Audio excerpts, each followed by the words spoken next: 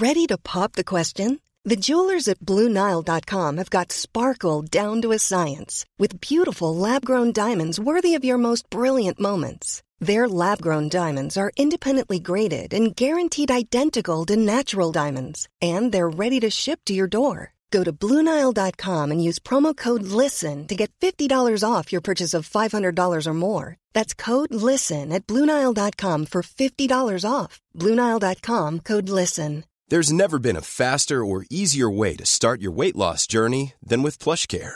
PlushCare accepts most insurance plans and gives you online access to board-certified physicians who can prescribe FDA-approved weight loss medications like Wegovy and Zepbound for those who qualify.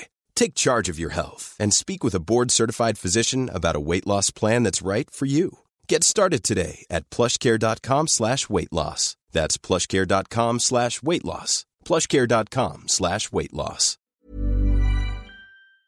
Hello, everyone. This is Russell Tovey and Robert Diamond. And we're here with Talk Art. And we've got a special Talk Art episode this week because we have teamed up with another podcast who we greatly admire and have admired for a long time called Homo Sapiens. It's a podcast collaboration, crossover. Exactamundo. What other words can we use?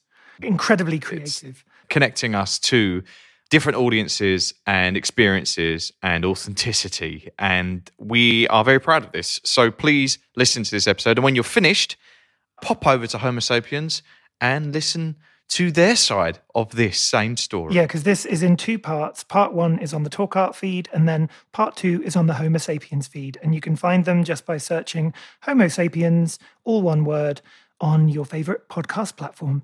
Thanks for listening. Good afternoon, good morning, good evening, wherever you are in the world. I am Russell Tovey.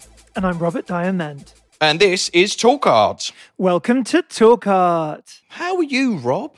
I'm feeling glad to be gay, which is a reference to a Tom Robinson song, who was actually a real champion of mine when I was about 20 or something, when I made music. But I'm actually gay to be gay today, and also gay to be queer, and super gay, basically. No, that's not like you. You're right. Who is Tom Robinson then? Tell us who Tom Robinson is. He's no relation to Tony Robinson, is he? Google it. The fact you're even asking that question is like offensive to me. So today is not a normal episode of Talk Art. It is actually Talk Art versus Homo Sapiens, which is an awesome podcast about LGBTQ plus human rights issues. And I've been listening for a long time. It was originally with the singer Will Young, and I used to listen every week. And there was actually an amazing episode where they went to America and met an Uber taxi driver, which kind of broke my heart. I loved that episode so much. And now they have evolved, Homo Sapiens, and Will has gone back to his music career for a while, and I think he's written a book as well. And the new co-host is the one and only actor Alan Cummings. Sorry, Alan Cumming. I just did it plural. I don't know why. Thank you. But I did. It's because you've got so much personality that you're now plural. Yeah. Just keep coming. Yeah. Yeah. So we are excited to have this special joint episode, which will go out on both of our platforms, part one and part two. And we're going to be talking all about art and creativity and just being gay and all of our experiences growing up, I think. So, yeah, we would like to welcome to Talk Art with Homo Sapiens, Alan Cumming and Chris Sweeney. Hello. Hey. Hi, guys. How you doing? Hello, people. Hi. I'm in shock that you don't know who Tom Robinson was, Russell Tovey. No, I know I'm terrible. I've just looked him up and I've just seen he's the radio presenter and everything. Sing I don't know why I didn't know if you're that. glad That to be makes me- gay. Sing if you're happy that way. I didn't know either. Hey, I Googled. shut up. Sing if you're glad to be gay. Oh my God. I feel ancient to hag. How old are you, Rob? I was born in 1980. I think, when were you born, Russ? 81. Oh, for fuck's 81. sake. Yeah, just missed it. When were you I'm born, obviously just a bit Christopher? more cultured than Russ. 82 is my official age. Born fuck's 1982. Stage age. I was born in 1965, ladies and gentlemen. No. Thank you very much. Drop the mic. Yes. So do you actually remember then when Glad to Be Gay came out? Yeah. Yeah, I remember You Tom Robinson was like a person on Top of the Pops. And yeah, absolutely. Wow. He was like a pop star. It's interesting about Tom Robinson. Didn't he kind of go back in the closet? I mean, sort of stopped being gay later. Well, I mean, think he don't fell know in back love. the He closet, fell in but love with a woman, yeah. And I think he's That's what I mean. Yes. bisexual. And maybe she is too. I'm not sure what the story was. I remember him telling me years ago, because I met him when he was at BBC Radio 6, which I think he probably still is there. I haven't been listening lately, but yeah. And I think he said that he was married to a woman, but they were kind of bisexual, but they fell in love with each other. And I think it was one of those situations where you fall in love with the person, not the gender. The genitals, yeah. That's what happens. Yeah. Not the genitals, yes. But oh my God. So I where can't are you believe that where are you guys in the world? Whereabouts are you? Where are we finding everyone? I'm in London. I'm in Hackney, London as well. Very nice, very nice. And Alan? I am in the Catskill Mountains of New York State. Oh my God. Have you been there the whole time in lockdown? Yes, because I was in London doing a play at the Old Vic, and that's when it all went to shit. And then I went back to Scotland for a couple of days and flew back and went straight from the airport. I dropped my bags off at our place in New York City. And then I think I've been here since March the 19th. It's been magical, actually, to be. This is like my country house, and I'm here for weekends and blah, blah. But to have been here, I mean, it was snowing when I first got here. And to be here over all the seasons changing, and to be in a place where I feel completely safe has been really totally. amazing. That's so important. Yeah. Well, I mean, I was in New York, and then the show got cancelled. I was doing a play on Broadway, and then I flew back, and then I've just been at home in East London. Right. And of course. Yeah, crazy days. So you guys have listened to Talk Art. We've obviously listened to your show, and we're all on board. But have you listened to Talk Art, and are you confident to talk about art? Yes. And if we brush up on our queer art history? Yes. Absolutely. We're big fans of Talk Art. And what I love about Talk Art is that it's about taking away some of the sort of mystery around art, and that it can be a bit excluding of people, which I think is so cool, because so much of it is made out to be like this kind of dark magic, and it's not. And I've loved the way you've demystified it. Thanks, Christopher. I concur. I also feel a bit of a parallel between our podcasts, because I feel like both of them kind of, like you have the kind of main theme of the show, say, but I think it ends up becoming something quite celebratory about the guest, and also a bit like therapy or something. It is very like therapy, yes, isn't it, Alan? Indeed. Whose phone's Gets ringing? very therapeutic. Yeah. It's not mine. I'm so sorry. I've just realised it's mine. Because oh my God. So here's the thing. There is a bowl sitting next to me full of rice. In it is my mobile phone, because I dropped it in the hot tub last night. And because of that, I've had to use the landline, which seriously I haven't used in years. And I think we only have it in case of nuclear attack. And my dog's upstairs So does going this nuts. mean nuclear attack? No, it's just that my phone's broken. I had to give the number. I had to let my assistant call. I think it was my assistant calling me about things about this. But our dogs are going nuts because they haven't heard the phone. Yeah. So that was mine. That's a quaint little Catskill phone for you there. Sorry about that. It sounded That's so nice, that's British. I actually loved it. I was going to say it reminded me of like 80s Britain for some reason. Sounds very Yeah, old me school. too. Do you remember that thing they used to have when you'd call? Are you all too young to remember this? But when you'd call and it was engaged, and they go, "The number you're calling knows you are waiting." Oh you yeah, have I love that. Yes, me too. I love that lady. Talking about the 80s though, when you were younger, were either of you creative? Well, not the 80s for Alan, but the 70s. Alan, don't take 70s that. for Oh my Alan. God. Take that as a compliment. Oh my God. No, 'cause the 70s were cooler than the nightmare. 80s. Right? Yeah. Well, yes, I think I am creative. I think we're all creative little types. Do you mean like where we arty making art creative? Is that what you mean? Yeah, or how I'm just interested in like what it was like when you were growing up, and like how you ended up becoming what you Oh, do. well, way back then, it was like, we had pots of paint were delivered on horseback. And we used to like go and kill the animals to make our brushes.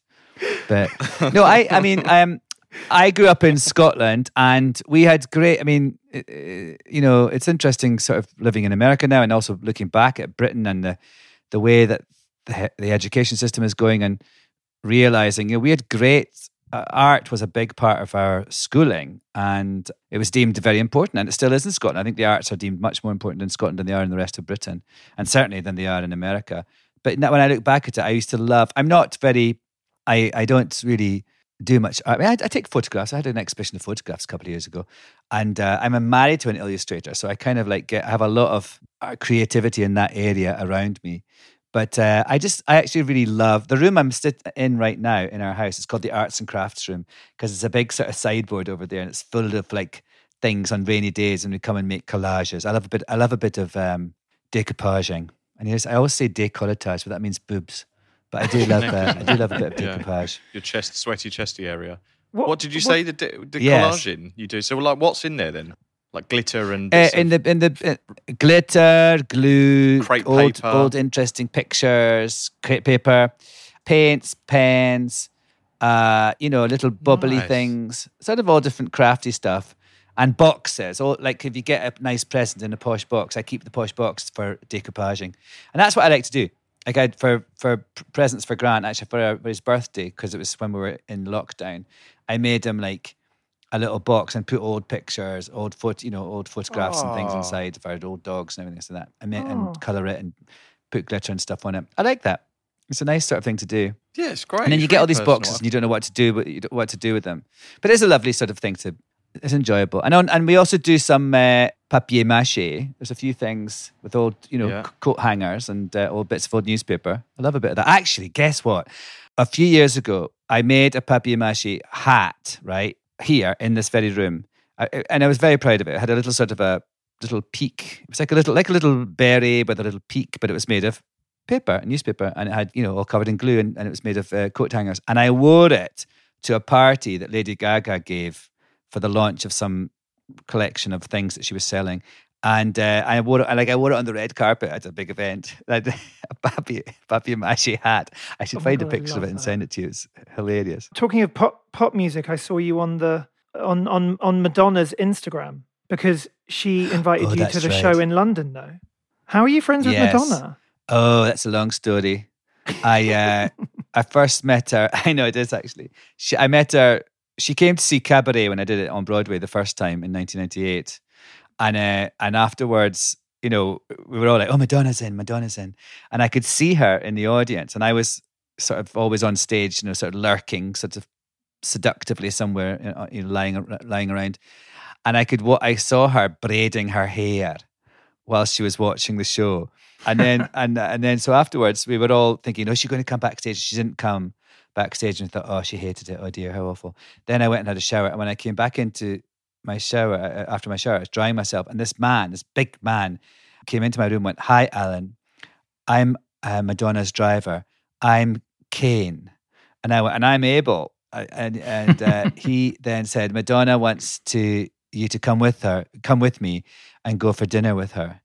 And I was like, "Okay, I'll see you outside."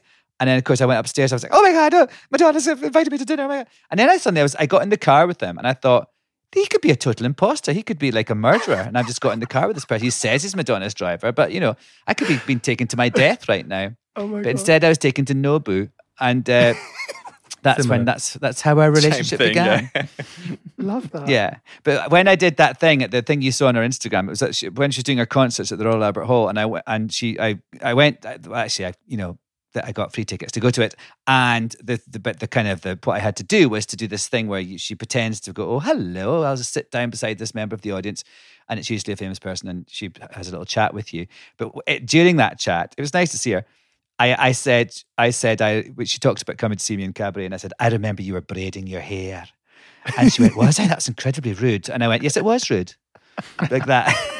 It was kind of nice to go back to after all these years. Oh.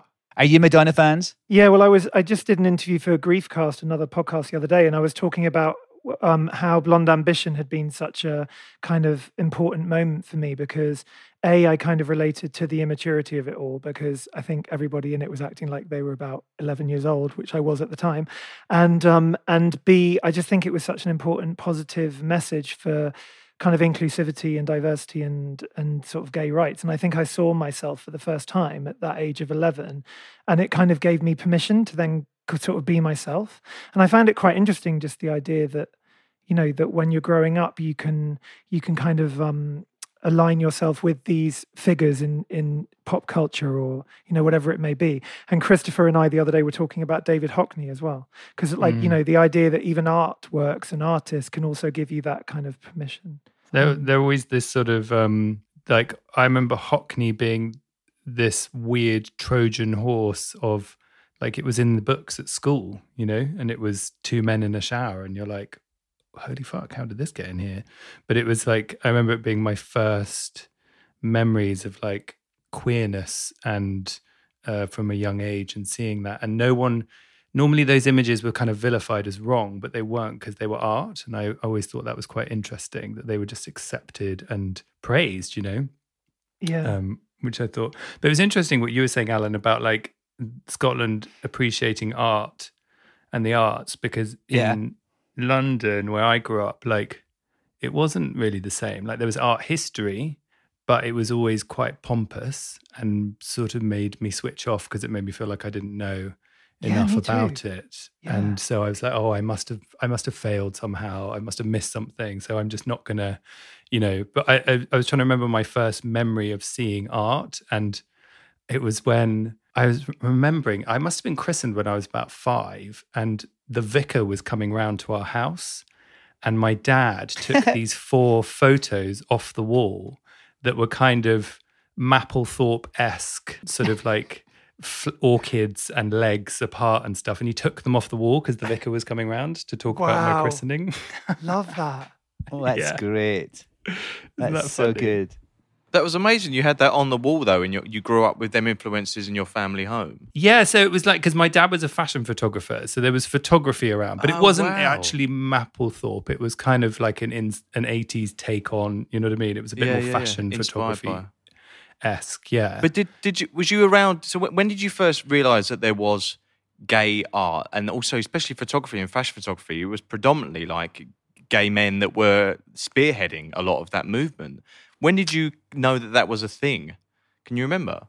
I didn't at all. I think like the first time that all that stuff, especially things that alluded to imagery like Mapplethorpe, I just thought was orchids. You know what I mean? I didn't see the kind of innuendo and all of that. Sexualized, yeah. Yeah, but I think the first time, Jesus, I was thinking about this. I was sort of like seeing Tom of Finland stuff, And that was kind of quite sexually aggressive. What, you went straight to Tom of Finland? I remember being really shocked by Tom of Finland for some reason. Like I just found it so kind of overtly sexual, and I think I just wasn't ready yet or something. Why did we see it as kids though? Because I definitely saw it in and around school. Yeah, no, I think I did too. Age. What? And I wonder what that's about. Yeah. Oh I don't know when the first gay imagery... I mean, I remember when I was a kid and we went to Tenerife, and you could get them playing cards in like the kind of local shops that had all naked women on or naked men, and you can get them biro pens. You click it and their like bra and knickers that come off, or their pants. Their clothes fall off. And I love those. The clothes fall love off, and you that. tip them upside down. And I remember I bought a pack of cards, and I must have been 9, and I was shaking like a leaf, and I think they were like 3 pesetas or something. And I took these cards, and I remember I went back and I sat in the toilet, and I just stared at these cards, just thinking, oh my God, I had to hide them. And they were like, it was like they were fire in my hand, but I was able to stare at these images and these photographs they were porn. They were like soft porn imagery. But when it comes to art, I don't know when I first saw artwork that was depicting homosexuality or anything LGBTQI+, that I was like aware of it. But do you remember, Alan? Gosh, no. I was trying to think. It's hard. I can't really, because I think now we know, but now it's like trying to think when the first thing. thing. It must have been Hockney. Like you're saying, right about the 2 men in the shower, or the guy in the pool, or we two boys cling together. Yeah, I remember finding a Hockney book in the school library, and one of the reasons I was looking at it was weirdly linked to Madonna again, because he did this photo collage made of loads of different Polaroids where he had like a naked woman in a bed or something, and it really reminded me of kind of like erotica, that whole era. And I remember seeing that, in that was the first image I saw. And then the more I went through it, I discovered all his etchings, which were like of him and his then boyfriend in the 70s, I guess, 60s maybe. And I remember just like Christopher being like, what? Like, this is... what I'm feeling almost like, and they were very tender, kind of intimate, like maybe them in the bathroom, or like him looking in the mirror, or in the bed. Just in bed. Yeah, but you always had the sense of them hugging or kissing, or it was quite sexually inert, wasn't it? Yeah. I was going to say, the pool and the pool picture. So the pool pictures is a sort of whole series of pictures, and I think the ones that are the most famous were in LA, in his house in LA. But they first started in France, in this place just outside Saint-Tropez, in this little place called Le Garde-Freinet. It's a place called Le Nid de Duc, which was a house that belonged to Tony Richardson and Vanessa Redgrave, and they had a pool there. And what was so crazy was, and Hockney visited, and I went there many, many, many years later with a bunch of friends, to stay for. I went 2 holidays there, and the pool is the one that he did the first painting of, the first pool painting in that. And the thing is, my friend Julia took a picture of with the same angle, and 2 of us doing, one of us inside the pool and one of us on the side. And it's so, and then she sent us like that next to a postcard of the actual painting. And it's so funny. Just the trees were much, much smaller in his version. But it's so amazing to think, you're in that, you've been swimming in that pool, that this kind of great series of, I mean, it's really iconic and sort of, I think also the thing, like, not just the gay thing, but just the fact that it's just 2 people in a pool, that can be fascinating and can be a lot going on. It can tell you a lot about their lives and the whole, I mean, it's the nuance of just a simple interaction, I think kind of came out of those pictures and of Hockney in general, I think. Yeah, and I'm just fascinated by the way he just had the confidence to say, I'm going to paint my life and I don't care about it being judged in any way at that time, I think was so transgressive. He's so fascinating for that reason. Yeah, totally. Yeah. And Francis Bacon as well. It's like the way that they worked together, like the way that they reacted to each other. And I think at one point, Hockney saw a Bacon show, maybe 1960 in Marlborough Gallery, and I think you remember he said to him, "You can smell the balls." He felt he was so kind of visceral, the imagery, that for Hockney, he was so like completely blown away by what Bacon was doing. And it felt like that period, there was so many, when it was still illegal, so many outwardly like powerful queer voices in the visual arts that were creating this work at a time when it was still completely legal. And I find that so empowering. And now we have so many queer artists, but it felt like then it was so much more vital, it felt like that was really kicking back. Yeah, there was the Hockney stuff there was something very polite about his images, though, wasn't there? There was something that felt like it would, and I feel like that's why it became so huge, because it sort of subtly got a message in without offending anyone. And collectors wanted to live with it. It was comfortable to live with. It wasn't too overt. It wasn't too aggressive or sexualized. It was it was the nuance. So a collector could say to, their parents who are like, "What's that about?" And it's like, 2 friends on holiday. You know what I mean? It's like you can forgive them, but other works that were so, you look at Warhol when he did all the ones that kind of keep kind of resurfacing, all the blowjob drawings and the dick pictures and stuff, and they were like for himself. Oh my God. He created these. I did the foreword for this book, this Andy Warhol book called Andy Warhol's Men, and it was actually what I wrote in the foreword was I had no idea he was so good at drawing, because actually he's got these sort of Cocteau like one line sketches that are so good. And I know that sounds ridiculous, but I just didn't realize he was so proficient in all that stuff. I thought it was more kind of in the more poppy screen printing, graphic design sort of. Yes. But in that book, there's some amazing pictures of penises and things like that, and also some photographs as well. It's called Andy Warhol's Men, currently available on alancumming.com/shop. Mom deserves better than a drugstore card. This Mother's Day, surprise her with a truly special personalized card from Moonpig. Add your favorite photos, a heartfelt message, and we'll even mail it for you the same day, all for just $5. From mom to grandma, we have something to celebrate every mom in your life.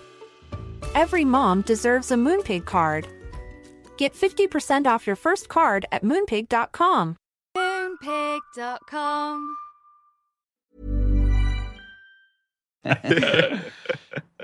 I just come back from the Tate, seeing the Warhol. Yeah, go on. Sorry, what was that? Oh, what was it like? It's great. It's great, but there's the room that I was really inspired by was the Ladies and Gentlemen series, where he took Polaroids and drew. At the time, they called them transvestites, but transgender community and the drag community, and they found them all from separate bars, and friends recommended friends, and he did this whole series. And so many of these, and they're people of colour, so many of these are kind of lost in history. We don't know who these characters are, but yet there's Marsha P. Johnson in there, and there's other kind of trailblazing activists. But it's such an incredible body of work that is a time capsule of that moment that I spent so long in there just studying these images, and you want to know more because these voices, and now we're knowing more about, Marsha P. Johnson and Sylvia Rivera and the Stonewall movement. We're getting more of that information come through now than ever. But these, and especially because of the trans community and people of colour, it's like the forgotten history. Anything where there's fragments of the past like that, I'm completely drawn to and want to suck it up and know more.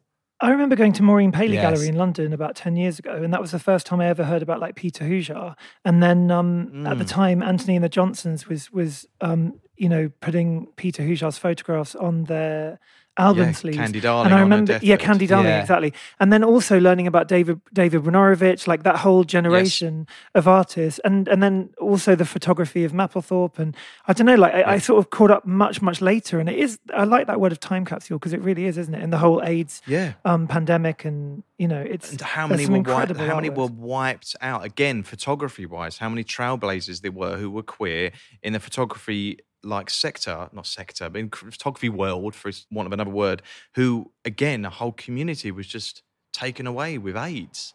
Totally. What they were doing, what they were pushing, how they were pushing ahead. What's the name of Look at Lena Dunham's mum, like Laurie Simmons? Like, what's the name of the artist that she looks after the estate? He's called Jimmy DeSanza. Yeah, Jimmy DeSanza. They called him Uncle Jimmy, and he was this queer.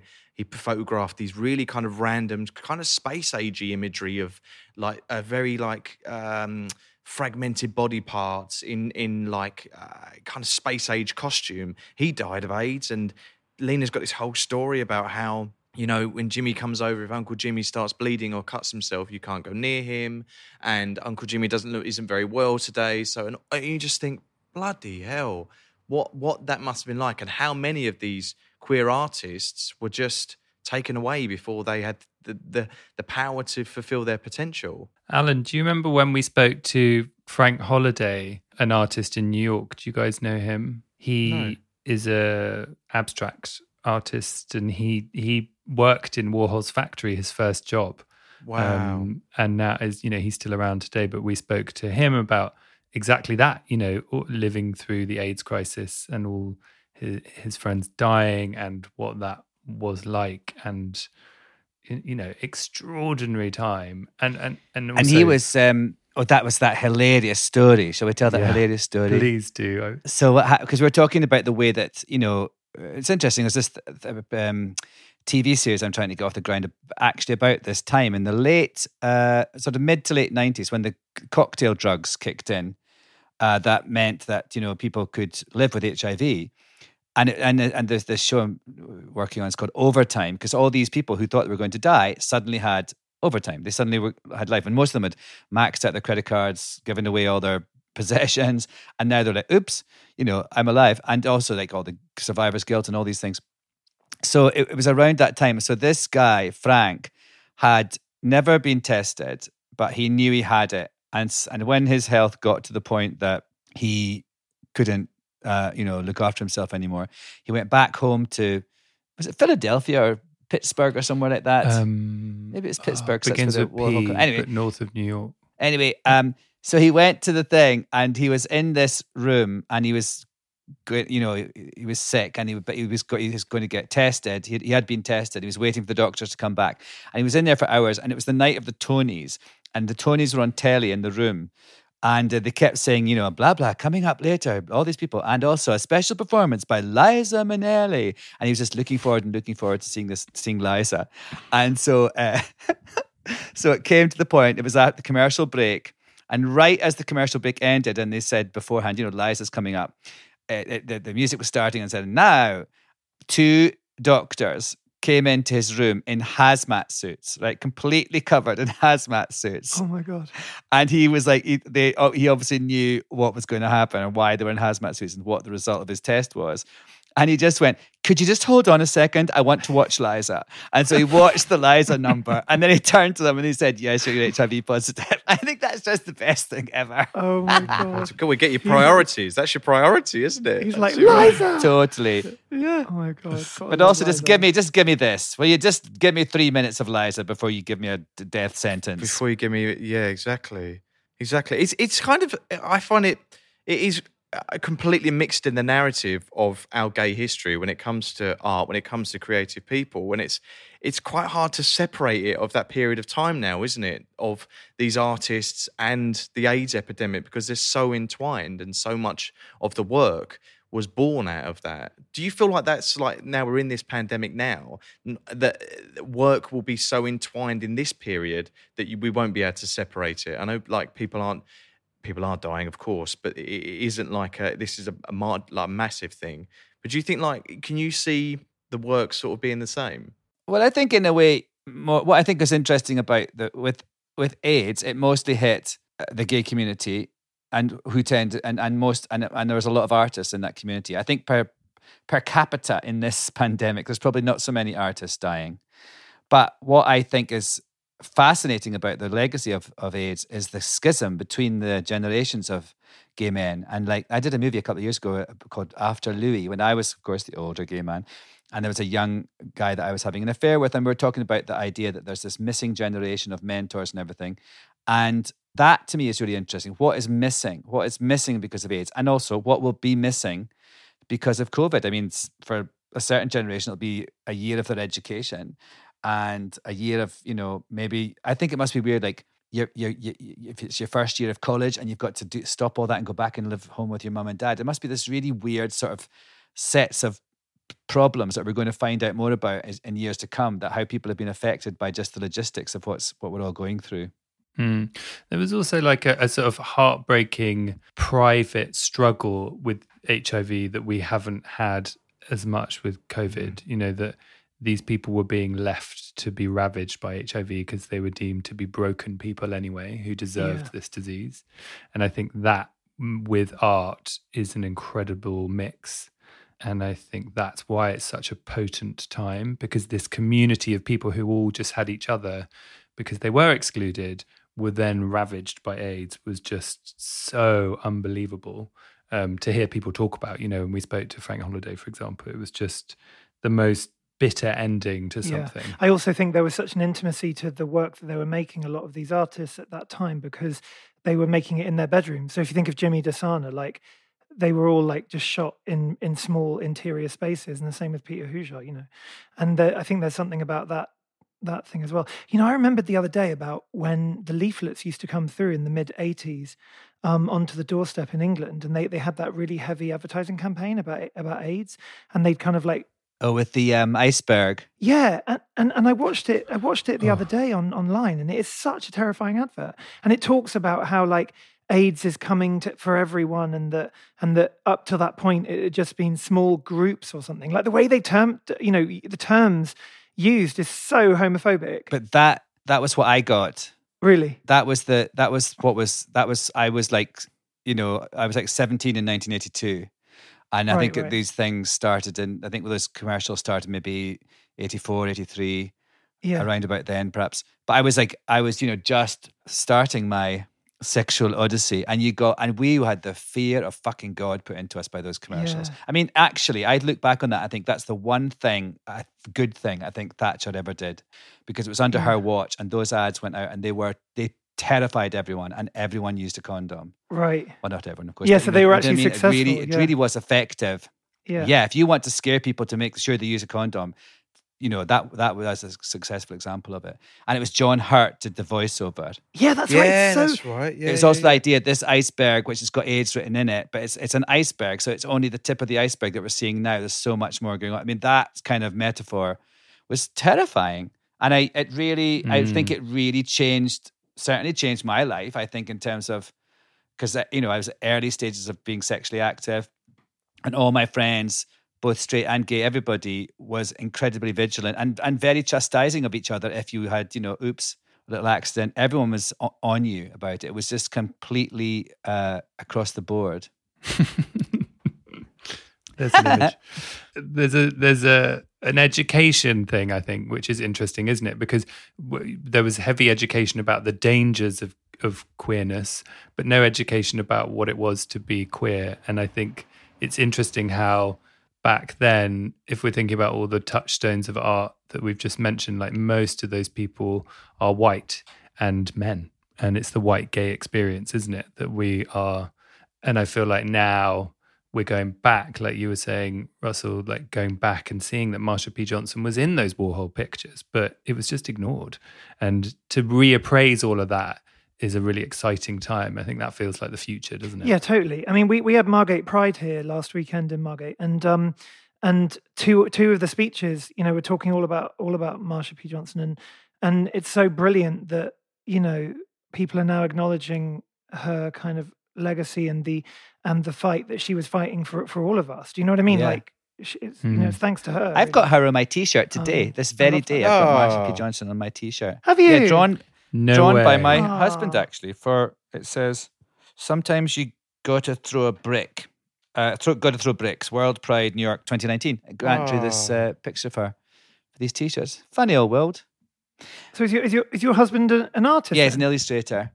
So he and Oh my yeah, God, and cool. it's funny because tonight I'm going back into the city I've got to work on this thing tomorrow in a studio, and I'm going to actually my bar, Club Cumming, to do some intros because we're doing this virtual variety show. And Grant drew the murals in Club Cumming. There's these 2 murals that everyone loves, and they're really beautiful. And everyone gets a photo taken in front of them. And he did them. And now we've got these masks with the mural. I'm going to wear it for the first time tonight.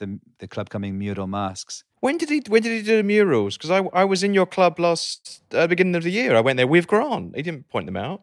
Have they been? How long have they been there? Oh, did you not point them out? Oh no. Well, they've been there since the beginning. They're like, as you come in, if it was busy, you mightn't have seen them. Yeah, it was really because busy. you basically, as you come in, they're on either side.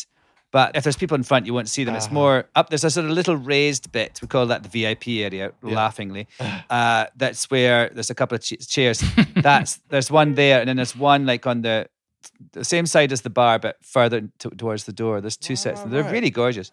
It was incredible. Yeah, It's an incredible So space, and I saw this amazing. yeah, he's a darn. Didn't Liza Minnelli demand that she was added to it? Yes, Liza demanded. It was so funny because I was in LA and I was visiting Liza and I was telling her about the bar and everything, and, you know, what the spirit of it I wanted to get, and all the kind of bring people together, all ages, all genders, all sexualities, all that. And I said that Grant was drawing a mural and stuff, and we're chatting away, and she went, I want to be in the mural. I was like, what? And she went, I've got the same spirit as Club Cumming. I'm like that. Tell Grant I will kill him if he doesn't put me in the mural. And so I went home. I was like, Liza said she's going to kill you if you don't paint her in the mural. So that's why she's in it. There's a picture of her. I'm giving her a kiss in the mural. Yeah. Hey boys, do you know this Scottish artist called Alison Watt? No. No. I think she's great. It's funny because, when we were going to come on this podcast, I was trying to think about sort of seminal artist or art moments for me, or about art, pieces of art that spoke to me. And I always remember the very first time I made any money from acting, like my first job, and I had like this, however much it was. And I remember I was in Glasgow and I went to this big sort of, what's it called? Princess Square, this kind of big gallery of shops and everything. And there was this beautiful painting by Alison Watt. And she was, before she was famous. And she's this Scottish painter that does these incredible sort of, she's done lots of different things over the years, but I think she's stunning. And this was a painting of hers, and I wasn't drawn to it because I knew her name, I knew nothing about it. I just had a connection to it. I loved it. And then there was also in the next shop along a pair of Catherine Hamnett jeans that I was just obsessed with as well. And the jeans won. And I bought the jeans instead of this little picture by Alison Watt, which was a foolish decision on many levels.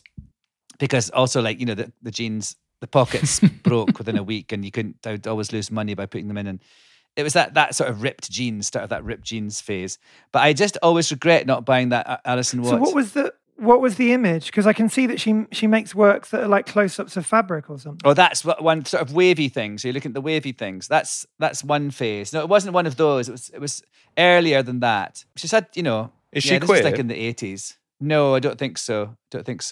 She was just, I don't know. It was just something very beautiful and simple about it. She's an OBE as well.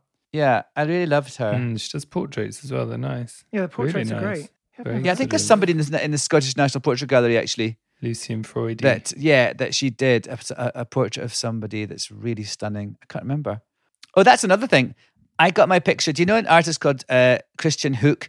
he won the Portrait Artist of the Year award a couple of years ago, and the prize was you got a picture in the Scottish National Portrait Gallery, and I was the subject. And so he did this incredible picture of me, which is in my nation's portrait gallery with all, you know, the great and the good of Scotland. And there's me with a kilt round my neck and looking crazy. But I really love his work. Oh my God, I'm looking at it now. It's amazing. Isn't that stunning? What's his name again? Very glamorous. Christian Hook. And what's funny is that so there was two. The one that's in the gallery, I've got the kilt round my neck and I'm sort of looking over my shoulder. And there was another one, because the when it was unveiled, it was like there was still part of the TV program, like Joan Bakewell and Frank Skinner were there and all that, you know, and I unveiled the thing, and it was terrifying actually, sort of in the grand hall of the portrait gallery. And hilariously, they took down the portrait of the Queen to put my one up in its place. Thank you. Drop the mic, snap. But he'd done, insert Queen jokes. He had done another portrait of me, and he gave me the other one. And I think it's on Google as well. It's the one with the sort of 3 different versions of my head or something, and you see my nipple. And oh yeah, I'm looking at it now. Oh my God, these are great as well. And he painted Sir Ian McKellen as well. He did Ian too. Yes, he's done a lot of people, and he's done. I think he's got some sort of TV show now where he goes around and paints people and things. But he's from Malta, and he's just amazing and such a nice guy. And I've been painted a few times, and you sort of imagine when you're going to be painted that it's sort of like a quiet, calm thing. You'll sit there and just with your thoughts, and sometimes it is. But this was like chat. He made me paint a couple of times, and just talking and everything. And he put 2 amazing things into the picture, the one that's in the gallery. I told him that he said, how are you? And I sort of said, I'm actually kind of sad. My dog I had for a long time had died recently. And also Scotland had just voted no in the independence referendum. I was very sad about both those things. So in the picture, there's, first of all, the kilt that I'm wearing is the kilt of the independence campaign, the official tartan of the independence campaign. And my dog was called Honey. And there's a little jar sitting next to me that says honey on it. Aww. And then it says yes, yes, yes around the brim. And so my little mutt, you know, from the pound is going to be forever in this portrait in the Scottish National Portrait Gallery. But I love that he took things from my life and talked to me. And at one point I just danced. He'd seen me dancing. He'd come to my dressing room when I was having a party. And he said, I want you to dance and I'll paint when you dance. And so he was like flinging paint onto the canvas and I was dancing around. It was such fun. How long does it take to be painted? Oh, well, that one didn't take... Well, we did a couple of sittings. He did all these test ones. I've actually got I've got a few of his test, paintings he did of me, sort of in greys and blacks that I really like. But it was over a couple of days. We did a few sittings and some photographs. But then the most recent time I did that was, Don Bachardy. He was Christopher Isherwood, who wrote the Goodbye to Berlin and all the stuff that Cabaret is based on. His boyfriend, Christopher Isherwood's dead now, but Don Bachardy is a painter and he's still alive and he lives in Santa Monica. And a couple of years ago, I was making a film and he invited me down to paint me.